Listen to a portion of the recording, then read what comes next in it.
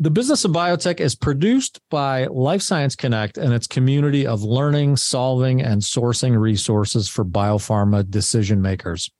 If you're working on biologics process development and manufacturing challenges, you need to swing by bioprocessonline.com. If you're trying to stay ahead of the cell or gene therapy curve, visit cellandgene.com. When it's time to map out your clinical course, let clinicalleader.com help. And if optimizing outsourcing decisions is what you're after, check out outsourcepharma.com. We're Life Science Connect, and we're here to help. When my buddy Alan Shaw says, hey, there's someone you should have on your show, he gets my attention because he's usually right about this business of biotech stuff. When he says this guy turns stuff he touches into gold, I'll admit I get a little skeptical, but then again, Alan's never given me a bum steer. I'm Matt Pillar. This is the Business of Biotech, and I'm pretty sure I've already made today's guest a little uncomfortable, but Nouhad Husseini deserves that high praise. As SVP and Head of Business Development and Corporate Strategy at Regeneron, he's established and orchestrated a pretty solid record of winning strategic collaborations and licensing deals. On today's episode, we're going to get to know Nouhad, and we're going to learn as much as we can about strategic partnership success in biopharma. Nouhad, welcome to the show. Thanks a lot. Thanks for having me. Nothing like putting you on a pedestal from the outset, right? Well, yeah, turning things into gold, that's about as high a bar as you can strive for, I guess. I'm still trying to do that, but well, Alan, like I said, I'm capable of that. Yeah. Well, like I said, Alan speaks super highly of you, and I trust his word. So I want to begin by getting to know your pedigree, your background a little bit, and sort of the mix that set you up for the position you're in today and the work that you're doing. And if I go back to college, your college years, you graduated from Princeton with a BA in molecular biology, and then made the transition into investment banking and equity research at Robertson Stephens and Morgan Stanley. So whenever I see that sort of transition, from like a sciencey sort of undergrad or academia into investment banking or equities, it makes me curious about sort of where your head was at during that time, what your strategic sort of approach was. Well, I guess I wish I was more strategic back in those days. That definitely, there was no strategy involved here. It was, when I was 18 or so, kind of starting my world in molecular biology, I didn't really know anything else. I thought I was going to grow up to be a scientist. That was just kind of what I did and what I liked doing. And I was, planning to go to a PhD program or maybe an MD PhD or something like this. And it was, I think, in my junior year, we had to spend a year in the lab, really kind of getting our hands dirty with a full-on, thesis project that eventually we'd try to publish. And it was like a legitimate, research endeavor, partnering with one of the faculty members at the university. And that was a disaster on many different levels. One, I learned that I just really wasn't very good at the practice of science as much as I loved it.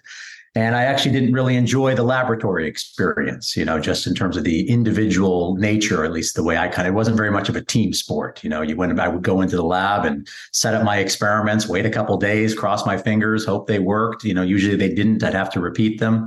And I found that process to be a little demoralizing and not very, rewarding. So it was kind of an, oh crap kind of moment. Now, what am I going to do with myself that this isn't the path that I thought I was going to be on?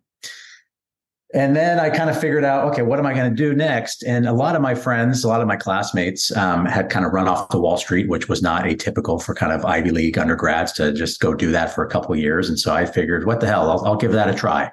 Mm-hmm. Actually, Alan Shaw, one of his friends, a guy named Mark Simon, who was a well-known person in biopharma, one of the early bankers and researchers in the field back in the 90s. Maybe Mark. He had hired me. And kind of took a chance on someone with literally no business experience, just as someone who was hungry and wanted to learn. So I was lucky enough to get that opportunity to kind of co-work with Mark and his team at Robertson Stephens. And back in 2000, when this all happened, these were the days when biotech was kind of booming around the sequencing of the human genome. And it was just a really exciting time. Companies were raising lots of money, and it was a great time for me to kind of enter the field and just start, drinking from the fire hose, as they say. Yeah. So that's kind of how I ended up there. That's Almost great. back. You made it, you made it through those labs further than I did when I was in my undergrad. I think it was my freshman year. I was undeclared, undecided. And I was taking a class called anatomical physiology, a very, very basic sort of anatomy class. And there was a lab for that class. It was when they wheeled the cadaver in for that lab that I said, nope, sciences are not for me. I'm not going to go that route. Do you find yourself and especially like early on, like when you got into the investment scene, did you find yourself leaning at all into your molecular biology background or knowledge, or like, did you find that advantageous having that background? Yeah, I mean, it has proven advantageous for sure. But I mean, early on in my career, I could not be more green, in terms of just understanding business, finance, and even just the industry. I mean, what you learn in the lab about how enzymes work and DNA and the biochemistry of amino acids, et cetera, just that has no applicability to the world of clinical trials and the FDA and intellectual property and, Medicare reimbursement dynamics and J codes, and all these things that, drive stocks of publicly traded companies. And so that was, a just crazy learning experience. As I've gone through my career, for sure, that foundation, I've kind of looked back on that, and it gives me the vocabulary and the basic understanding of where I can kind of ask intelligent questions about mechanisms of action and areas of science and target biology. It gives me the ability to ask better questions and understand the answers. I'm by no means an expert, but it's been a big advantage, I think, over the years. Yeah. When you added a Wharton MBA in 2004, at that point, was there, I guess, a little more intentionality behind where Nouhad wanted to take his career? A little bit, but not really. I mean, to be honest, I mean, I was still at a crossroads of, do I stay in, like financial services or investing, right? That was kind of I was at this moment, I could go work at a hedge fund. And I just thought that was pretty exciting because, I'm sure you meet a lot of these folks. I mean, these are the kind of the smartest of the smart in terms of people that are in our industry, just incredibly bright, high energy people. And I just was amazed by these people as a young professional and wanted to be part of that. Mm-hmm. And so I thought maybe that was a path I might just continue down because that's kind of where I started. But then there was a big part of me that wanted to be part of a mission driven, more of a team, building something, building an organization.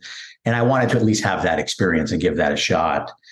I grew up in the San Francisco Bay Area, and as a kid, even then I kind of knew of Genentech, partly because some of my friends, their parents worked at Genentech. It was a kind of a known entity, at least in my sphere, and I always thought of Genentech as like this, amazing place, the pinnacle of really biotech, which it was in a lot of ways in the 90s and early 2000s. And so I kind of had that in my head. When I went to Wharton, I had this goal. I said, all right, I'm going to Genentech after Wharton. That's the reason I'm signing up for Wharton. So let's see if that works out. And I actually applied for an internship that summer at Genentech and got denied. And I was devastated. And I was like, oh my God, this whole reason I went to Wharton to end up at Genentech, this may not happen. I ended up at Amgen over that summer and had a good experience there. And fortunately, when I graduated, I just kind of said, I'm putting all my cards on the table. I'm applying to Genentech and only Genentech. Please give me an offer. Yeah. And fortunately, I did. And I did end up back in California after school. So that was really the only intentionality to it, was to kind of, pivot, into industry and specifically at Genentech. Yeah. What did you want to at that point, what did you want to do at Genentech? What did you envision yourself doing when you set foot in there? That's a good question. I didn't even know, because I was just ignorant to really what the roles and career paths even were in biopharma. I wasn't one of these people that had a lot of mentors, at a young age. I didn't know people in industry. My family wasn't part of the industry, nothing like that. So I had no clue, even what people did. I didn't know what business development really was. I didn't know the different functions within finance. I didn't know really what the difference between marketing and market access and pipeline planning and portfolio planning and all these different functions. So part of my goal, when I went in industry, was just to expose myself to, what is out there. And that's part of the career advice I give to a lot of now, younger people entering the workforce is take a couple of years and just explore and figure out what you don't even know is there for you. So I was fortunate enough to be part of a rotational program that Genentech had set up that allowed me to kind of move through a bunch of these different functions. And through that experience, I think it quickly kind of realized that business development was really kind of the path I wanted to be on. Almost, it was just, that was one of the few places where a business person like me could be super close to the science and occasionally flex some scientific muscle, and which is what I really wanted. When I was in marketing teams and in finance teams, sometimes I was feeling like, I could be working at Pepsi and it wouldn't really be all that different, whereas in business development, I'm sitting here back to what I kind of thought about and knew and enjoyed when I was in the equity research world, thinking about science and medicine and trials and data analysis. And, that's really kind of got me jazzed up. Yeah. Yeah. And when you think about that stuff, in the context of a business development role, you think about it. I mean, I almost picture it. Correct me if I'm wrong here. Like, tell me if this is way off base. But I almost picture it like from a biz dev perspective. When you're studying all those spaces, you're looking at all these different parts and pieces, like puzzle pieces, to determine what might fit within the next steps at your company or the portfolio of your company. Like, what's sort of the mindset there? Like, you're I guess the fact that you were jazzed about the opportunity to look at science and medicine and clinical trials in those early days. What did you learn about, like, to what end? To what end are you doing that? I mean, it sounds, I guess, a little cliche, but I mean, I think it was very real, and it motivated me and motivated a lot of people. Was just this feeling of like, hey, this technology, it's probably not going to work, but if it did, man, the impact of being able to cure this disease, or the impact it's going to have on the world. And while I might play some small part in that, and just that feeling, even though it is a teensy part of like actually seeing something come to the patients, it's still a role in doing something that like has this amazing impact on the world and a lasting impact. So like that emotional piece of it and that satisfaction, was like really got me excited, just to be in a room and sitting here like, if we're going to cure cancer, right? It's like, it might happen, in this room, and I'm part of that team, even if in a small way. And it just was, that opportunity felt special. Yeah. You developed this, as I said, intentionality, to join Genentech, to go to Genentech. You made that happen. You're at Genentech. And then in 2011, you joined Regeneron. Was that the transition? Did you go from Genentech to Regeneron in 2011, or was there something in between? Oh, that was it. Yeah, that was it. Yeah. So why'd you wanted so badly to be at Genentech in your formative years? Why'd you leave? Well, it was not part of the plan. Believe me, it was. And also being in San Francisco, right? We were there. My wife and I had moved there. We just had our first two children, or only two, but they were just born.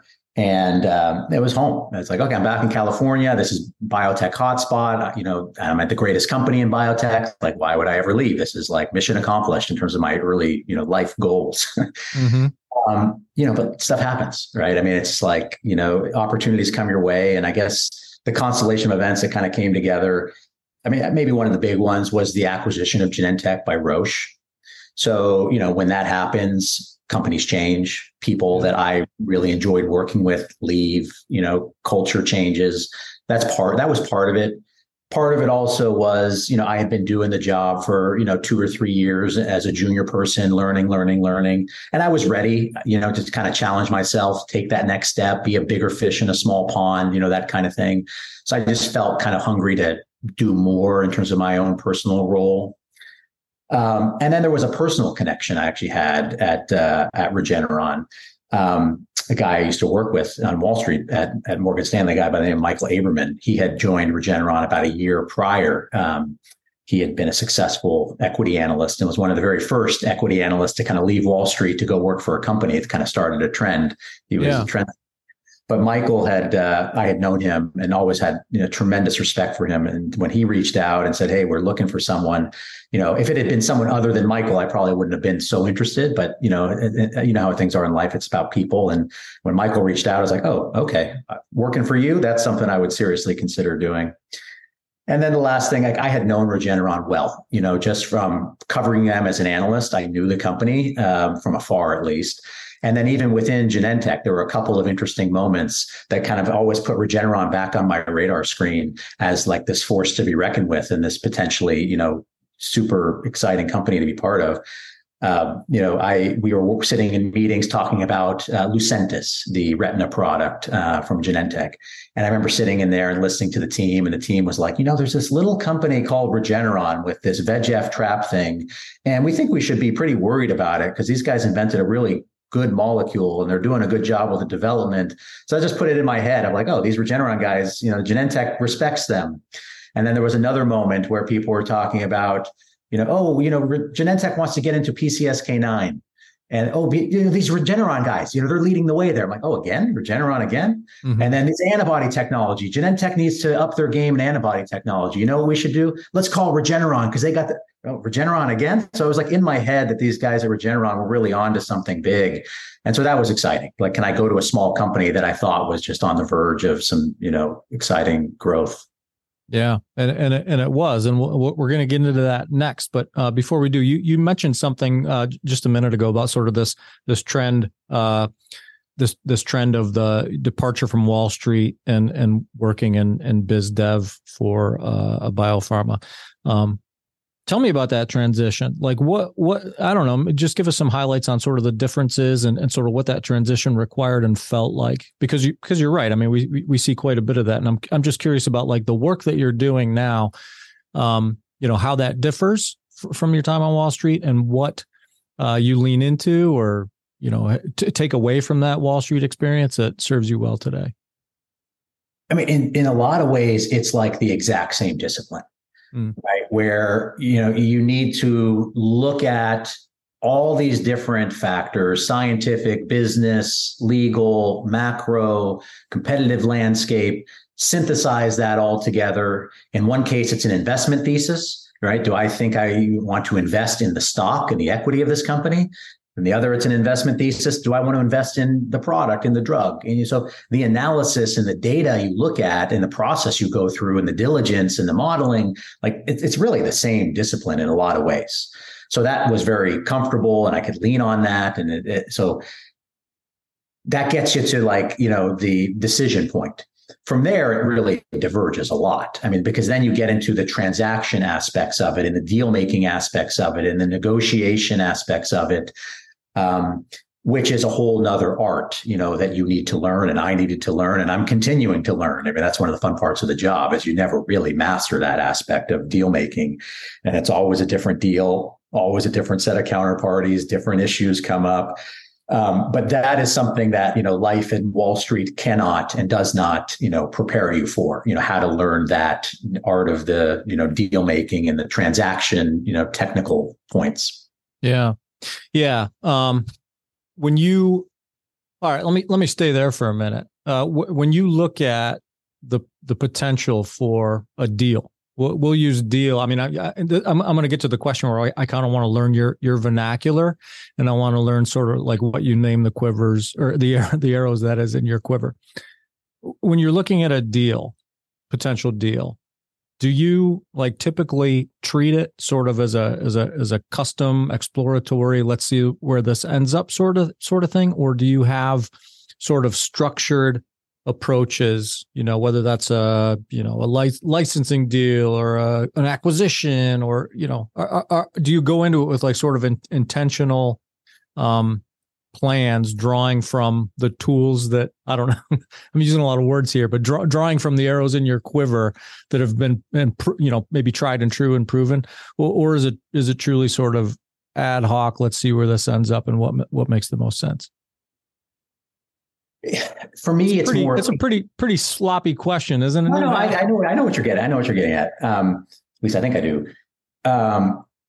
For me, it's more, I would say 80-20 of trying to leverage and utilize prior experience, knowledge, deal models, and apply those versus the like truly, let's just sit down and make it up as we go along. Mm-hmm. I would say that maybe is a non-traditional answer. I think most people in my seat would kind of say, oh no, we do everything bespoke and from, first principles. But I don't know. I mean, there really are certain deals. Again, it all starts with, what are you trying to get out of this deal, right? What are they trying to get out of it? What are we trying to get out of it? And you can kind of know that, pretty early on. And things fit patterns, and we know the type of deal. Like if we're doing a deal to collaborate around, let's run a clinical trial that tests the combination of our PD-1 inhibitor with some novel agent that this company has, as an example. We've done 10 of those types of deals. So when that's the deal, you kind of know what the issues are and how to make that deal successful, and you want to learn, based on past experiences, like what worked in these prior models and how to optimize that. So that's kind of how I start, is like, let me understand what we're trying to get at, and I have a solution for that. And then I try, sometimes that is a shortcoming of mine. I kind of get stuck in these mental traps of being a little bit too wedded to prior, models. And I always try to step back and say, okay, let's just let that go and let's try something new. Occasionally we've done deals that like are fairly unprecedented, for the company, or just, generally speaking, the industry, where we're kind of making things up as we go. Those are fun. I enjoy doing those. It's not that I try to avoid that, but that just is like a situation when we're really trying to achieve something that's kind of unusual, Mm-hmm. Yeah. Describe Regeneron when you came on the scene, I guess from a business development perspective, when you came on scene in 2011. Like what did you walk into? Well, I mean, I knew what I was walking into, I guess. I think I did, which was a company that really didn't need to do any business development. So it was kind of a strange job to be taking up this head of business development type role where the company wasn't doing any business development. And what I mean by that is that, they had done a really one of a kind type of deal with Sanofi back, I think it was 2007, which essentially just fully financed the company and its R&D for the next decade, right? Which was highly unusual for a company at that stage. So there was no more deal making that had to happen to keep the lights on, right? Which is what typically small biotechs are doing, selling asset here. They didn't have to do that anymore. So they were kind of done, box checked. Then the other kind of deal was like, well, let's buy other people's stuff. Regeneron didn't need to do that because Sanofi just gave them billions of dollars to basically turn the crank on the antibody discovery platform, this VelociSuite technology that Regeneron had invented. And so they were more than busy, just trying to generate clinical candidates, and there was no need to bring other stuff in. So that was going on. That was just the business reality. And then there was also just more of a cultural reality, which was Regeneron had been around for 25 years. This was not some startup new company. And the leadership and many of the employees had been there from the early days. So there was this deeply, deeply ingrained culture of how things were done for 20 years. And for 20 years, there wasn't a lot of external innovation as like a core part of the strategy.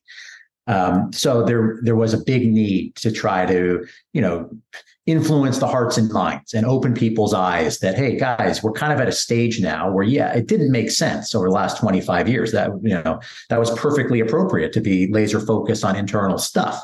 The company's evolving. We're getting ready to launch our first major commercial product in EYLEA. We're growing in financial resources, capabilities, clinical resources, our regulatory expertise, everything. Like we're big boys now, or we're trying to become big boys, so we need to change our thinking. And so I kind of walked into that moment of the company. And that's kind of what I spent doing the first, 2 or 3 years, through a lot of just trial and error and exposing people to different companies and banging my head against the wall. Just trying to get people to see and appreciate, what is even out there, right? Because people weren't even really looking, And so as people started to be getting more and more exposed to this, and we had a couple small early wins, it was kind of the experience like, oh, this is actually kind of interesting. I like this. I can see the benefit of doing more of this stuff. And it just kind of slowly, snowballed slowly, over time until kind of where we are now.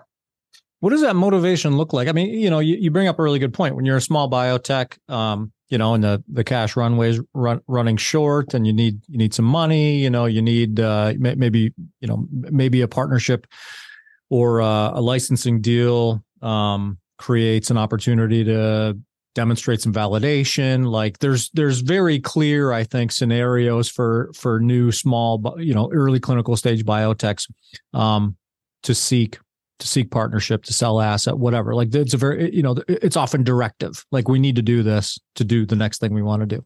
in a company like Regeneron, when you walked in, to your point, like flush with cash, commercial, just about commercial stage, right? Like things are going well. What is the motivation? Like, or what was the motivation at that point to, I guess, invest in business development, invest in a role like yours? Well, again, what was unusual about the role and what attracted me to it, frankly, was the company was at the stage where it was doing transactions on the sell side still as a small loss-making company, and also emerging to be on the buy side. So it was kind of both sides of the deal-making table, which is pretty unusual, and was like exciting for me as a deal maker to want to be able to have that variety of different kind of things to think about and work on. So on the sell side of things, I mean, at the time in the early days that I was there, when ILEA was just getting launched, there really was not. I mean, you sure people tell different versions of history, but my recollection was nobody was going to say ILEA was going to be a $10 billion product, right? If it was going to be a $1 billion product, we were going to jump up and down and give each other high fives as a huge success. So at that time, there was still this big notion of, let's make sure we don't bite off more than we can chew. Right. As a company, let's not overinvest in, big trials for some of our pipeline. And so let's find partners to help us share that risk and share that burden, because again, we just don't want to get too, bullish about our future that we wake up and say, oh my God, we just overdid it. So that was part of the motivation to continue to be, on the quote sell side and find partners for some of our products and, bring in other sources of funds. On the buy side, again, my motivation, and it wasn't the organization's motivation. It was kind of like we needed to bring people along to this kind of thinking. It was with a very long time horizon in mind, and my kind of thinking at the time was, look, Regeneron at that point in time, I think what most people would acknowledge was the world leader in antibody technology and capabilities. I mean, there were other people in the game, but it really had distinguished itself as, really proven the best quality antibodies, the fastest turnaround times, blah, blah, blah, et cetera, et cetera. And the thinking was, let's leverage that and turn that crank and turn that into the most value and most drugs that we possibly can, which was correct. But I think that, one of the mistakes companies make and at risk is you get so focused on executing on kind of the here and now stuff, you kind of forget about investing in, well, what's going to be that thing in 10 years from now, because the world catches up to you. That's just the nature of our industry. When you have a technology as successful as what, Regeneron's VelociHume technology was, there's going to be people that come in and copycat and try to follow what you do, and inevitably there's it becomes commoditized. Are we there today? I don't know, but we're getting close, right? And so that's the nature of competition and technology. It's unavoidable. And so for me, it was really like we need to not lose sight of that, but we need to start positioning ourselves for what is going to be the next VelocImmune-like super platform that Regeneron is leading the way in 10 years from now. And you got to make those investments along the way now and start planting those seeds. And so that was a lot of motivated kind of my early thinking was, what are those areas we need to start, planting seeds into so we can wake up in 2023 and be a real player in kind of a new field beyond antibodies. Yeah. Is it the same team on the buy and sell side at Regeneron, and is it typical for like the same team to work on buy and sell side transactions? Well, I mean, it's atypical for companies to even do both of those. I mean, big pharma for sure does, divestitures, right? Cleaning the portfolio. We've shelved this program, and I don't have a lot of visibility into how they organize that. I believe most of those guys have dedicated groups that are just out there shopping the garage sale stuff they don't want anymore.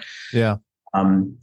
So the way we do it at Regeneron, which was kind of how I learned it at Genentech, frankly, and maybe why we do it this way, is we have one team that kind of does everything. We do the scouting, we do the due diligence, we do the negotiations, we do the internal strategy. And part of it is just to have that continuity throughout the process, so you don't lose stuff when you're passing the baton from kind of one, silo to the next. And part of it is necessity, just because we're a lean and mean company. We can't afford to have 50 people in business development and have 10 scouts and 10 due diligence leads. So that's atypical. Most of our bigger peers, are more siloed and expert in how they organize their BD teams. When it comes to turning your innovations into clinical realities, the first step is transforming your process. On the Business of Biotech podcast, we bring emerging biotechs weekly insights to advance their pipelines, from funding to regulatory and other need-to-know topics. The pod is brought to you in collaboration with Cytiva, a global provider of technologies and services that advance and accelerate the development, manufacture, and delivery of therapeutics. Check out their resources at cytiva.com/emerging biotech. That's CYTIVA.com/emerging biotech. So you talked about, like on the buy side, you talked about pipeline, like longer term pipeline development and asset acquisition, and making sure that you've got, stuff to work on the next big thing 10 years down the road. But we know in biopharma that pipelines, they turn over, assets come and assets go. As that happens, sort of the normal cyclical playing out of the science and the clinical trials and the money that dictate sort of what assets remain in the pipeline and what don't.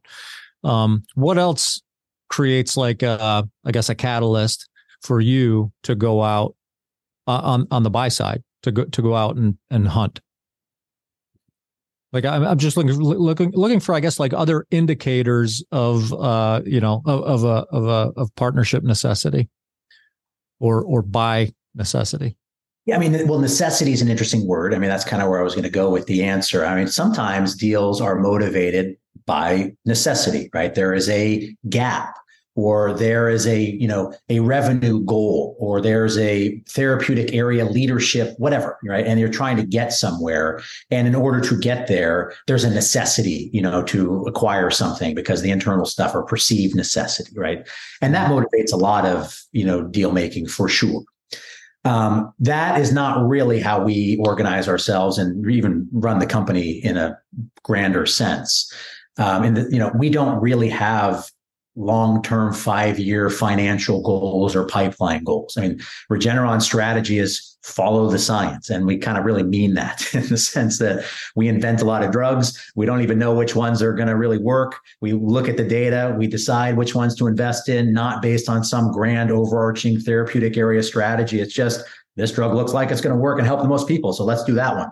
It's really not this big top-down master plan. It is purely, let's look at data together and figure out what those data tell us to do, which has us running in all kinds of crazy directions. And it's difficult to manage a company that way. But, you got to credit to our leadership over the years. They've done a pretty impressive job.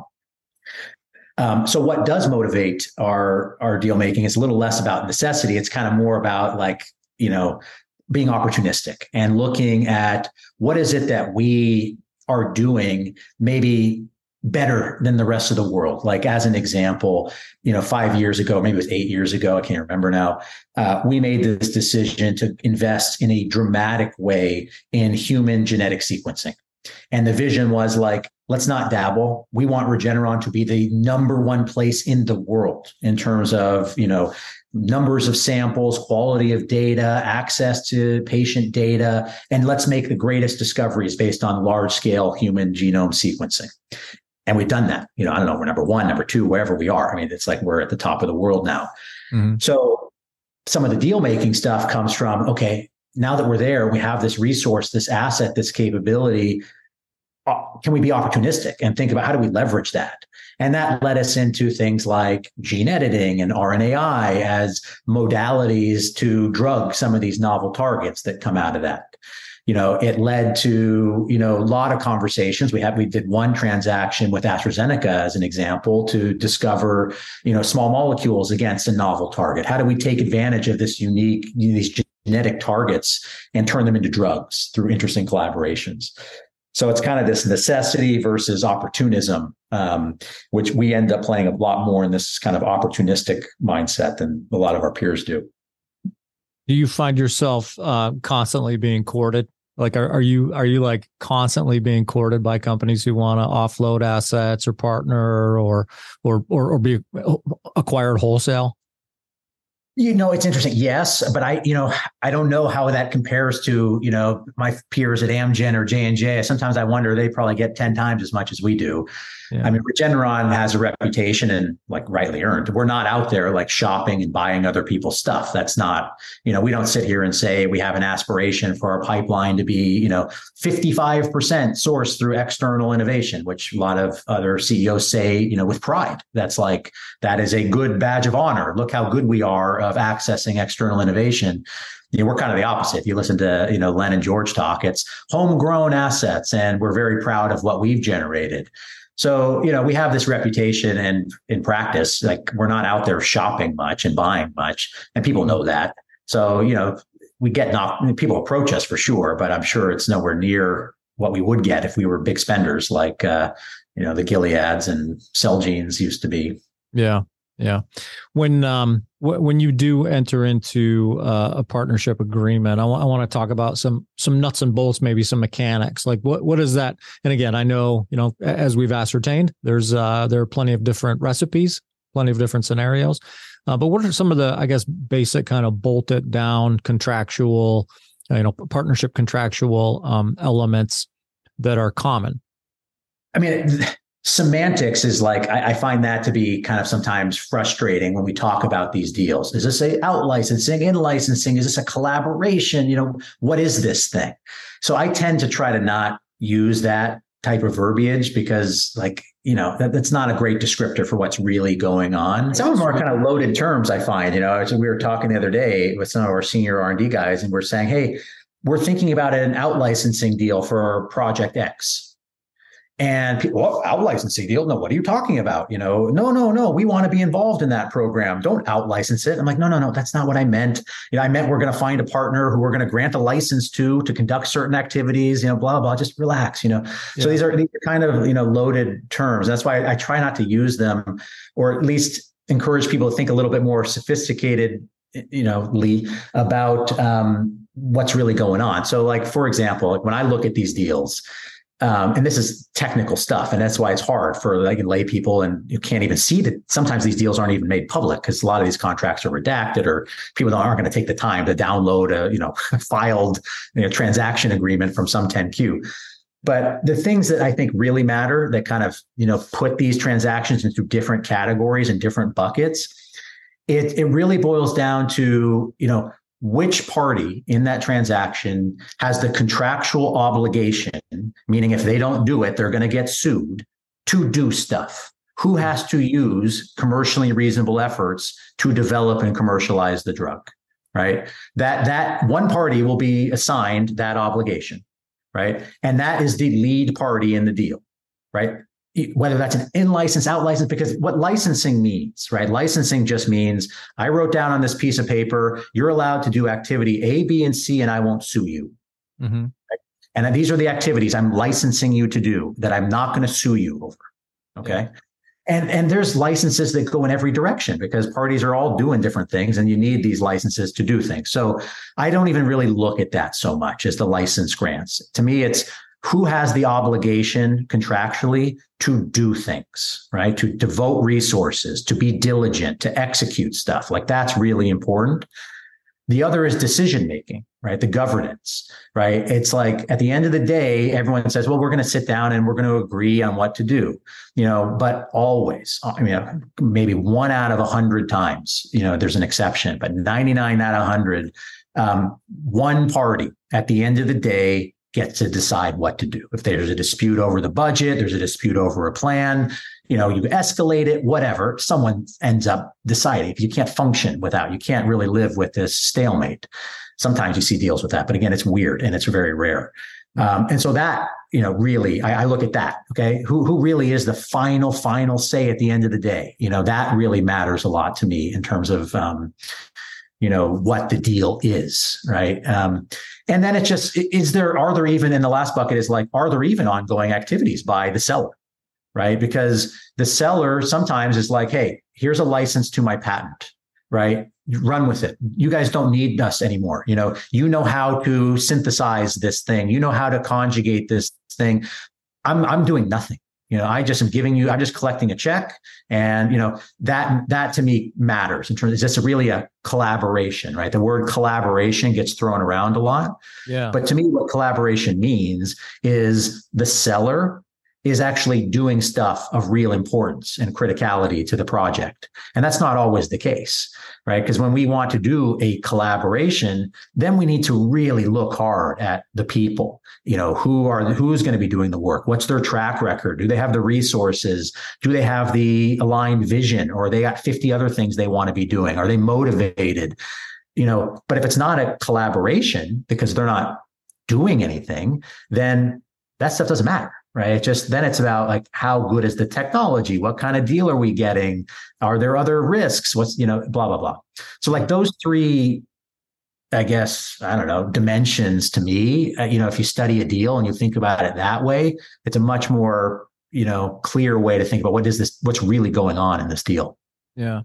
Yeah. How much foresight do you apply? Like you talk about collaboration and what collaboration truly means. And if the seller isn't really collaborating, is that a potential pitfall where you can find yourself in a bad deal? Like in other words, like, there's a intended, obviously an intended outcome to this partnership, this collaboration. And should we go commercial, should there be a ton of money to be made on this collaboration, but the collaboration isn't a truly collaboration. Like, does that sit wrong?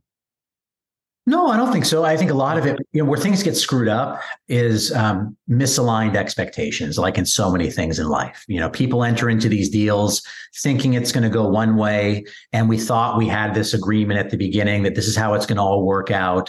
And it turns out like, oh, no, actually, I had a very different intention. I never intended for you guys to play a big role here. We were always going to lead this particular activity. And when you get that kind of misalignment of what people thought they were either buying or getting in return and what they actually get, like that's when the friction really starts happening.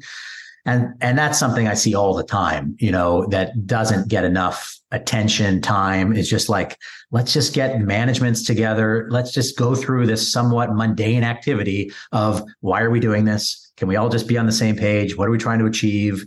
Because sometimes you start running, you do the deal and you run into it and you find out, wait, we weren't even really on the same page all along. Yeah. So that's a big one for sure. It's just the misalignment of, expectations more than anything. Well, how involved are you, like sort of post contractually? How involved do you remain in collaborative, whatever word you want to ascribe to it, right? Strategic collaborations or partnerships or whatever. Not very much. I mean, like most groups, we have a dedicated function. It's like a full-time job. It's just to make sure these collaborations work well and we're communicating and everyone's doing what they're supposed to be doing and resolving disputes. I mean, that really is a full-time job and takes a dedicated set of expertise. Having said that, these deals are, living things, things change, people change, data emerges. We want to do this. Oh, we never contemplated, that this would ever happen. Good, sometimes bad. You want to expand, you need to, shut down. So that was one interesting learning for me, just in my career is just, you do these deals and they never stop evolving and, living.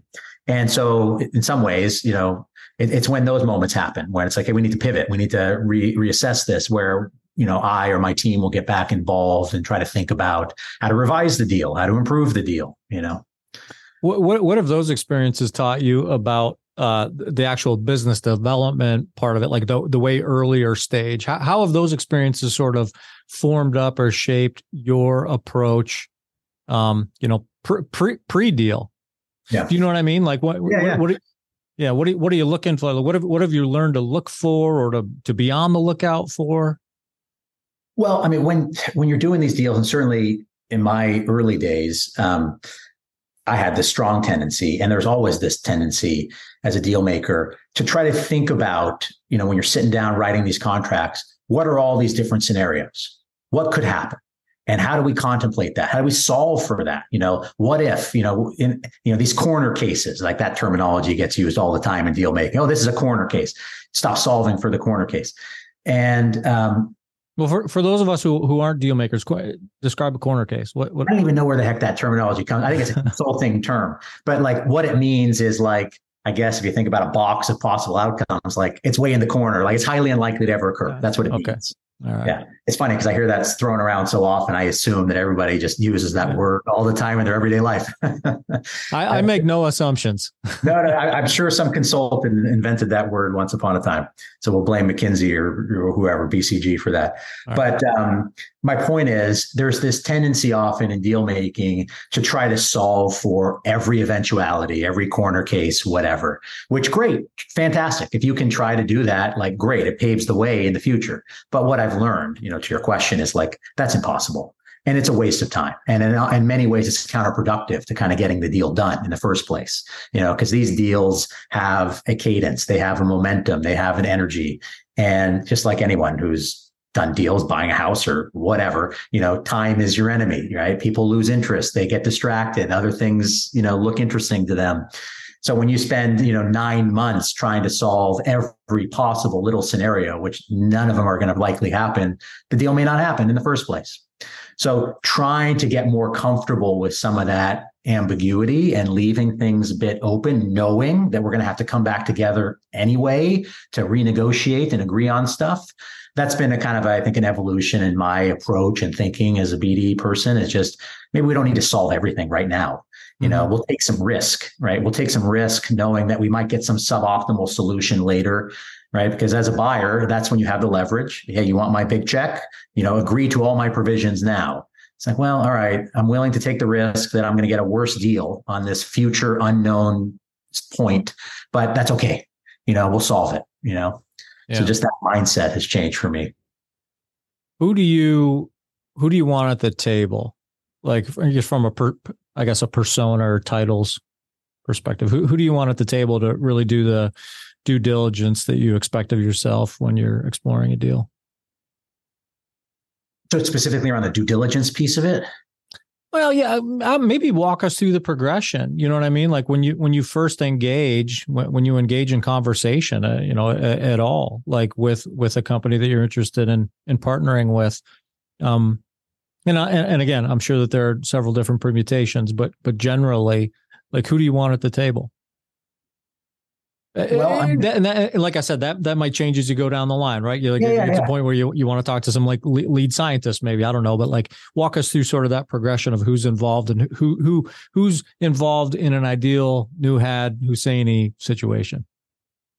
Yeah, I mean, I don't know who coined this, but it's apropos, and a lot of people use this. This kind of want, find, get is like the rubric that all BD groups do, right? What do we want? The strategy, the find, the sourcing, the diligence, the get, the transaction piece of it. Mm-hmm. The hardest part, and what I spend most of my time and energy doing, and the most important part, is the want, right? It's the internal conversations of like, what are we even doing, and why are we doing it? And especially at Regeneron, where we don't have these master strategies and goals, and we need this many phase 3 products and this much revenue. It's purely opportunistic. It's what are we even doing? And so to your question of like, who do I want and need at the party for that part of the process? It's a champion. It's an influential person that can help me and my team like drive alignment of, yeah, this is what we want and we really mean it. We're serious, right? Because what happens a lot of times in deal making, it's like, you're half serious. And that's the worst thing possible. You run down the path with only half conviction and you change your mind. You don't know why you're doing it in the first place. And it's a disaster. The other side's pissed off. You wasted their time. They could have been doing another deal. So avoiding that to me is like goal number one. What are we doing? Let's be damn sure we know exactly what we're doing and why. And we all love it. And we're all going to be pissed if we don't get this deal. We're going to be really sad. Right. So how do we find those kinds of opportunities? So finding a senior R&D person, that's who it is in Regeneron. Those are the influential people. It's not going to be the commercial director that says we have to do this. It's some leader in R&D that says, I believe in this science. This is game-changing stuff. And the team is really, really good on the other side. That's who I want there. Yeah. The diligence piece is fairly straightforward, right? There's a lot of people in the industry that kind of know what they're doing, have been there, done that, developed drugs. So if you run a good process there, you're probably going to discover and find out what's there. I'm not too worried about the diligence piece. And then the transaction piece, I think the key element there, honestly, is like decision makers, because in the moment, you have to make these tough calls about, am I going to give on this point, or, what matters, right? And who has that level of judgment, who has that level of seniority and decision-making authority. Sometimes you negotiate with people that are kind of go-betweens, which is, I can't agree to this, I can't agree to this, I need to go check with my management. And you can't get anything done in that kind of situation. So you need empowered people that have the judgment and the authority to kind of sit there and, sometimes there's a deal point that's so big, like, hey, we're going to, add $100 million. Okay, I can't agree to that. I got to go back to, executive team or whatever. But having somebody that can be a real decision maker at the table, hey, we can agree to this. If we come to a solution, like, the answer is yes, right? Having that kind of a partner or, on our side that can do that, I think is critical. Yeah. We're running short on time here, Nouhad. I just looked at the clock, and I was shocked at how much time we spent talking already, and I feel like we could go on and on and on. But I have a few more questions for you. I just want to wrap things up here. So one of them would be advice. The majority of our audience is new and emerging leaders of new and emerging biopharma companies. Many of whom perhaps have not experienced any opportunity at partnership or collaboration. So what advice would you have, I guess, high level advice would you have for leaders of new biopharma companies who are either, dabbling in or perhaps even being approached?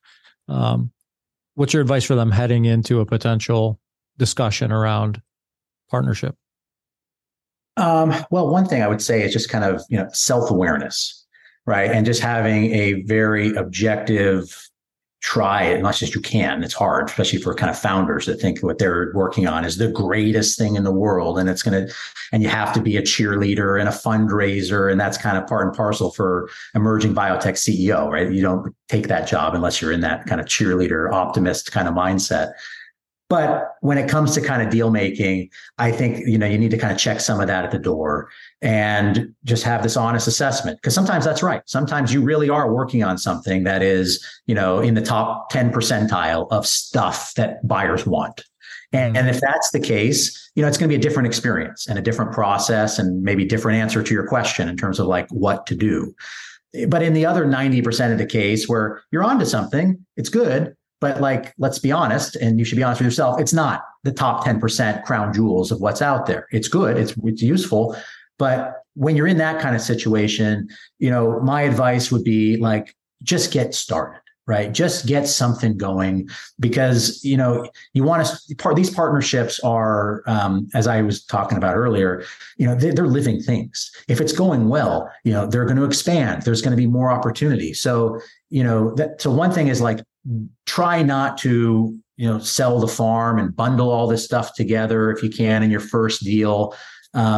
Start small, get to know a partner. You're going to find maybe some of these partners aren't the right fit for you guys in one way or shape or form. And so I guess that kind of boils down to that, narrow scope for that first deal. If you're in that other 10% category, okay, fine, go big. You're going to do your big auction. You're going to find, get Merck to pay you $10 billion for your ADCs or whatever. But that's I think, so that's the first thing, is just figure out where you are on that spectrum and have that honest assessment. Yeah. Are there resources for companies that may not have like good seasoned business development chops heading into conversations like this or opportunities like this? Like, is this I often have conversations with CFOs for hire, for lack of a better term, right? Like contract. Are there contract brokers, negotiators in biotech that can help small companies? I think a lot of these small companies just can benefit a lot from, there's some tremendous external legal counsel out there that are really, really sophisticated and good. And, not just from the legal side, but they've done so many deals. They know the business aspects too. So I think a senior, executive, a CEO or whoever partnering with one of the, top law firms that does a lot of these deals, that can go a long, long way. You don't necessarily need to have, a BD person there, because I think with that legal expertise, what they need is guidance from the business. What are you guys trying to achieve, CEO? What are your goals here? Help me understand what you want out of this deal. And I can kind of get that for you. So the BD person obviously is instrumental in terms of like building these relationships to begin with, right? And trying to, pitch the story and build connections and build credibility, all that's important for these small companies. But if you're asking like, hey, I'm already past that and I'm at the moment where I just need to get a deal done and get a good deal done well, I don't know that you need to go hire like a BD for hire negotiator. I think you can hire a top legal firm and then have the CEO just partner with that, attorney to work out the deal. You mentioned earlier the scenario where, maybe a founder has an emotional attachment to his molecule or his project, his technology. There's that emotion. You also mentioned earlier that you want to get involved on projects where there's energy and momentum and excitement on your team. And you said, I want to be involved in deals where we're going to be sad if we lose them. You're talking about emotions. This is a very basic and fundamental question, but how do you how do you do this? What advice do you have for folks to shelve emotion when necessary in deal making? Like you strike me as you're energetic, you're animated. Like when you get on a roll with in this subject matter, you're energetic and animated. Like there's passion there.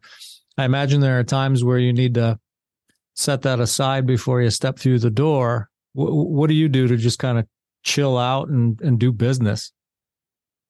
It's funny. A lot of people, kind of say something different than what you just said. They kind of look at me as very cool, calm, like almost to a fault. Like they don't know how to read me. I get that kind of. Oh, the first time, full disclosure, the first time I talked to you, as I said, Alan was adamant that I spend time with you. And the first time I talked to you, I was like, I don't know. This guy seems like I think you were walking like on the streets of New York when I was talking to you. And it was, I was coming out of the hospital with my dad. A bit preoccupied, I know, but I was like, I don't know. But now that we've kind of gotten into the role of this conversation, like I said, I see this passion and this animation. So are you saying that generally you're just I would say my general demeanor, I think, is like more of a cool, my emotions don't really come through in a lot of moments. Sometimes I get, upset if I feel like someone's being unreasonable or unfair or deliberately trying to cause a problem. Sure, I'm like anybody, I'm a human. So anyway, I think part of it is just like it comes kind of naturally to my personality.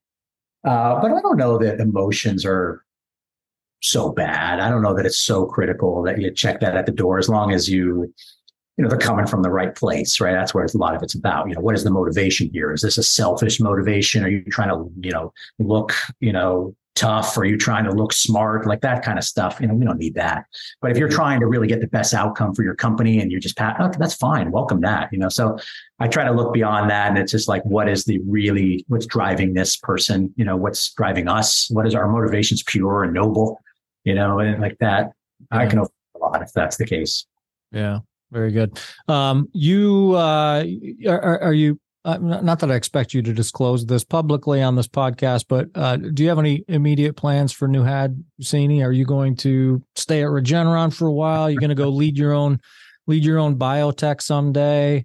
Become a CEO, a founder? Yeah. Well, I mean, it's interesting. I think at the beginning of the discussion, we talked about when I came to Regeneron and my plan, when I first got here, I thought I'd be here for like 2 or 3 years. I didn't think there was any chance I would still be at Regeneron. And my thought was I'll go there and I'll end up going to some small biotech and rise up the ranks and, be a CEO of a small biotech one day. That's kind of the natural evolution for a lot of people in my shoes. Yeah. But, the way things have gone at Regeneron, just the growth of the company and the unique culture here and the unique opportunity to be creative and the kinds of, like I was describing, if I was at a company where it was, these are the four things, and I was handed a playbook, go get these four things. I would be bored by now, but that's not this. The job here is like, you have this blank canvas, you have this incredible, substrate of R&D, and we have all kinds of challenges and opportunities. Help us solve those in the creative way, most creative way possible. So like as a deal maker, it's like, dream come true. I'm kind of in a playground here. So from that standpoint, it's fun. I'm not bored and I'm always challenged, which surprises me, at this stage after doing this, for over a decade in kind of the same job. So I guess with that aspect in mind, I'm not eager to leave because this is a really rewarding and fun, place to be. Long term, I could see myself, in a senior role at a company. It's got to be the right situation. I don't look at myself as like, the true entrepreneur that's going to take some technology out of Columbia and bootstrap my way to a, $5 million seed round and, build the first employees. Like, that's not what gets me jazzed. I'm not a creator from scratch. I like solving business problems and helping science move forward, right? Helping science move forward by finding the right, financing sources and partnerships and complementary scientific expertise. Like, that's what gets me going. How do I help, see some science actually get to the end because of my ingenuity and creativity? And, if I can have a bigger impact on doing that, and it feel like, hey, my impact is even bigger, than I can have in my role at Regeneron, and something like that came along, yeah, I might be interested in doing that. But it's, again, it'd be kind of like how I ended up at Regeneron. Something would fall in my lap and it's like, this is the perfect set of circumstances. I can't say no to it. So it's possible. Yeah. Very good. Well, like I said, I didn't expect you to tell me that you had imminent plans to go do something else, but I appreciate the transparency there. This has been terrific. This has been a great getting to know you conversation, and I think you've also shared a ton of good insight just into the thought processes around deal making. I thank you, one, for entertaining my often ill-formed questions. And I think I'd like to have you back on the pod sometime soon, and talk a little bit more strategically about some of the things that new and emerging biotechs can be taking advantage of in the market right now, or discussion around some of the market conditions that are impacting the decisions that they're making. If you're game for that, but in the meantime, I think this is terrific. This is a super, super insightful conversation. I appreciate you coming on.